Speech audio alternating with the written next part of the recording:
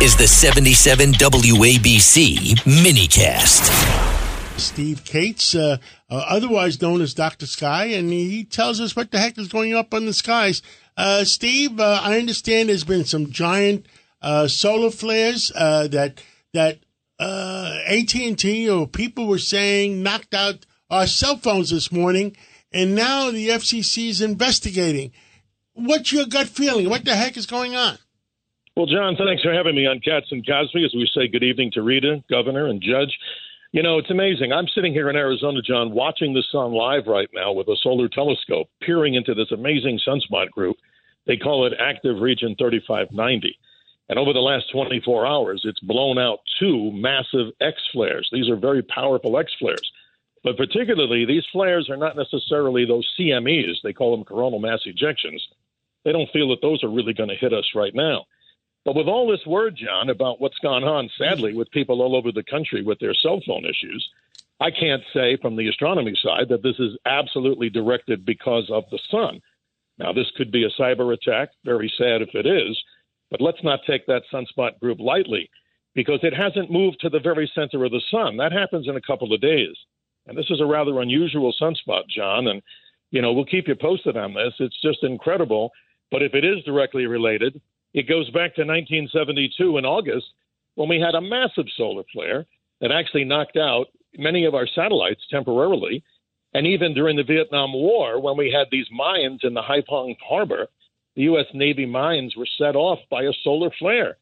So we can't take this very lightly, of course. Now, was it just AT&T, or was it AT&T and T-Mobile and Verizon? Have you heard anything more? I have heard that those are some of the people that were attacked, some of the cellular companies. But again, John, this is interesting because at this point in time, we would think that we would be told, at least if it's a definitive cyber attack. Now, I've been scouring the internet and talking to people myself. I can't tell you categorically if it is the blame for this particular outage as a cyber attack. But as I said before, once these solar storms start ramping up, obviously, very sadly, not to be negative, we live in a very digital world. We know that. So the effects of that could be extremely bad for us. But we're all guessing, and that's not a good way to go right now, what was the source of this particular attack? And as I stare at the sun, John, right now with this solar telescope, that is one massive sunspot. So if people want to see this, just go to spaceweather.com, very simply. That orange ball that lights up when you load that page, there's the sun. And people can see just how big this sunspot group is. The whole length is about half the distance of the Earth to the moon, and we're ramping up solar cycle 25. Amazing. Thank you, Dr. Sky. Now, I also have some breaking news on my computer. Odysseus, the first attempt of the U.S. moon landing since 1972. The initiative, the Odysseus lunar landing would be the first. Has it landed yet? I don't know for sure, but we're hoping that this particular lunar craft is very difficult to land on the south pole of the moon. So we're hoping, and many people are praying, that this particular Nova C lander does score a direct landing and a soft landing. It's going to land in an area where hopefully future astronauts go to that surface of the moon.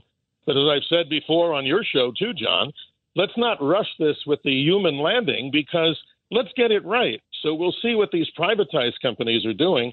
We wish them well, and obviously this may be happening right now in real time as you're reporting to us.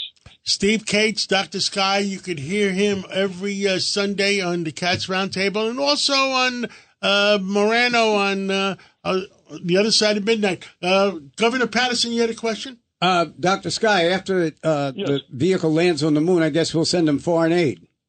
I love it, Governor. Boy, I'll tell you, we need a little bit of humor in this world, don't we? And these very we do. We do need some humor. Absolutely.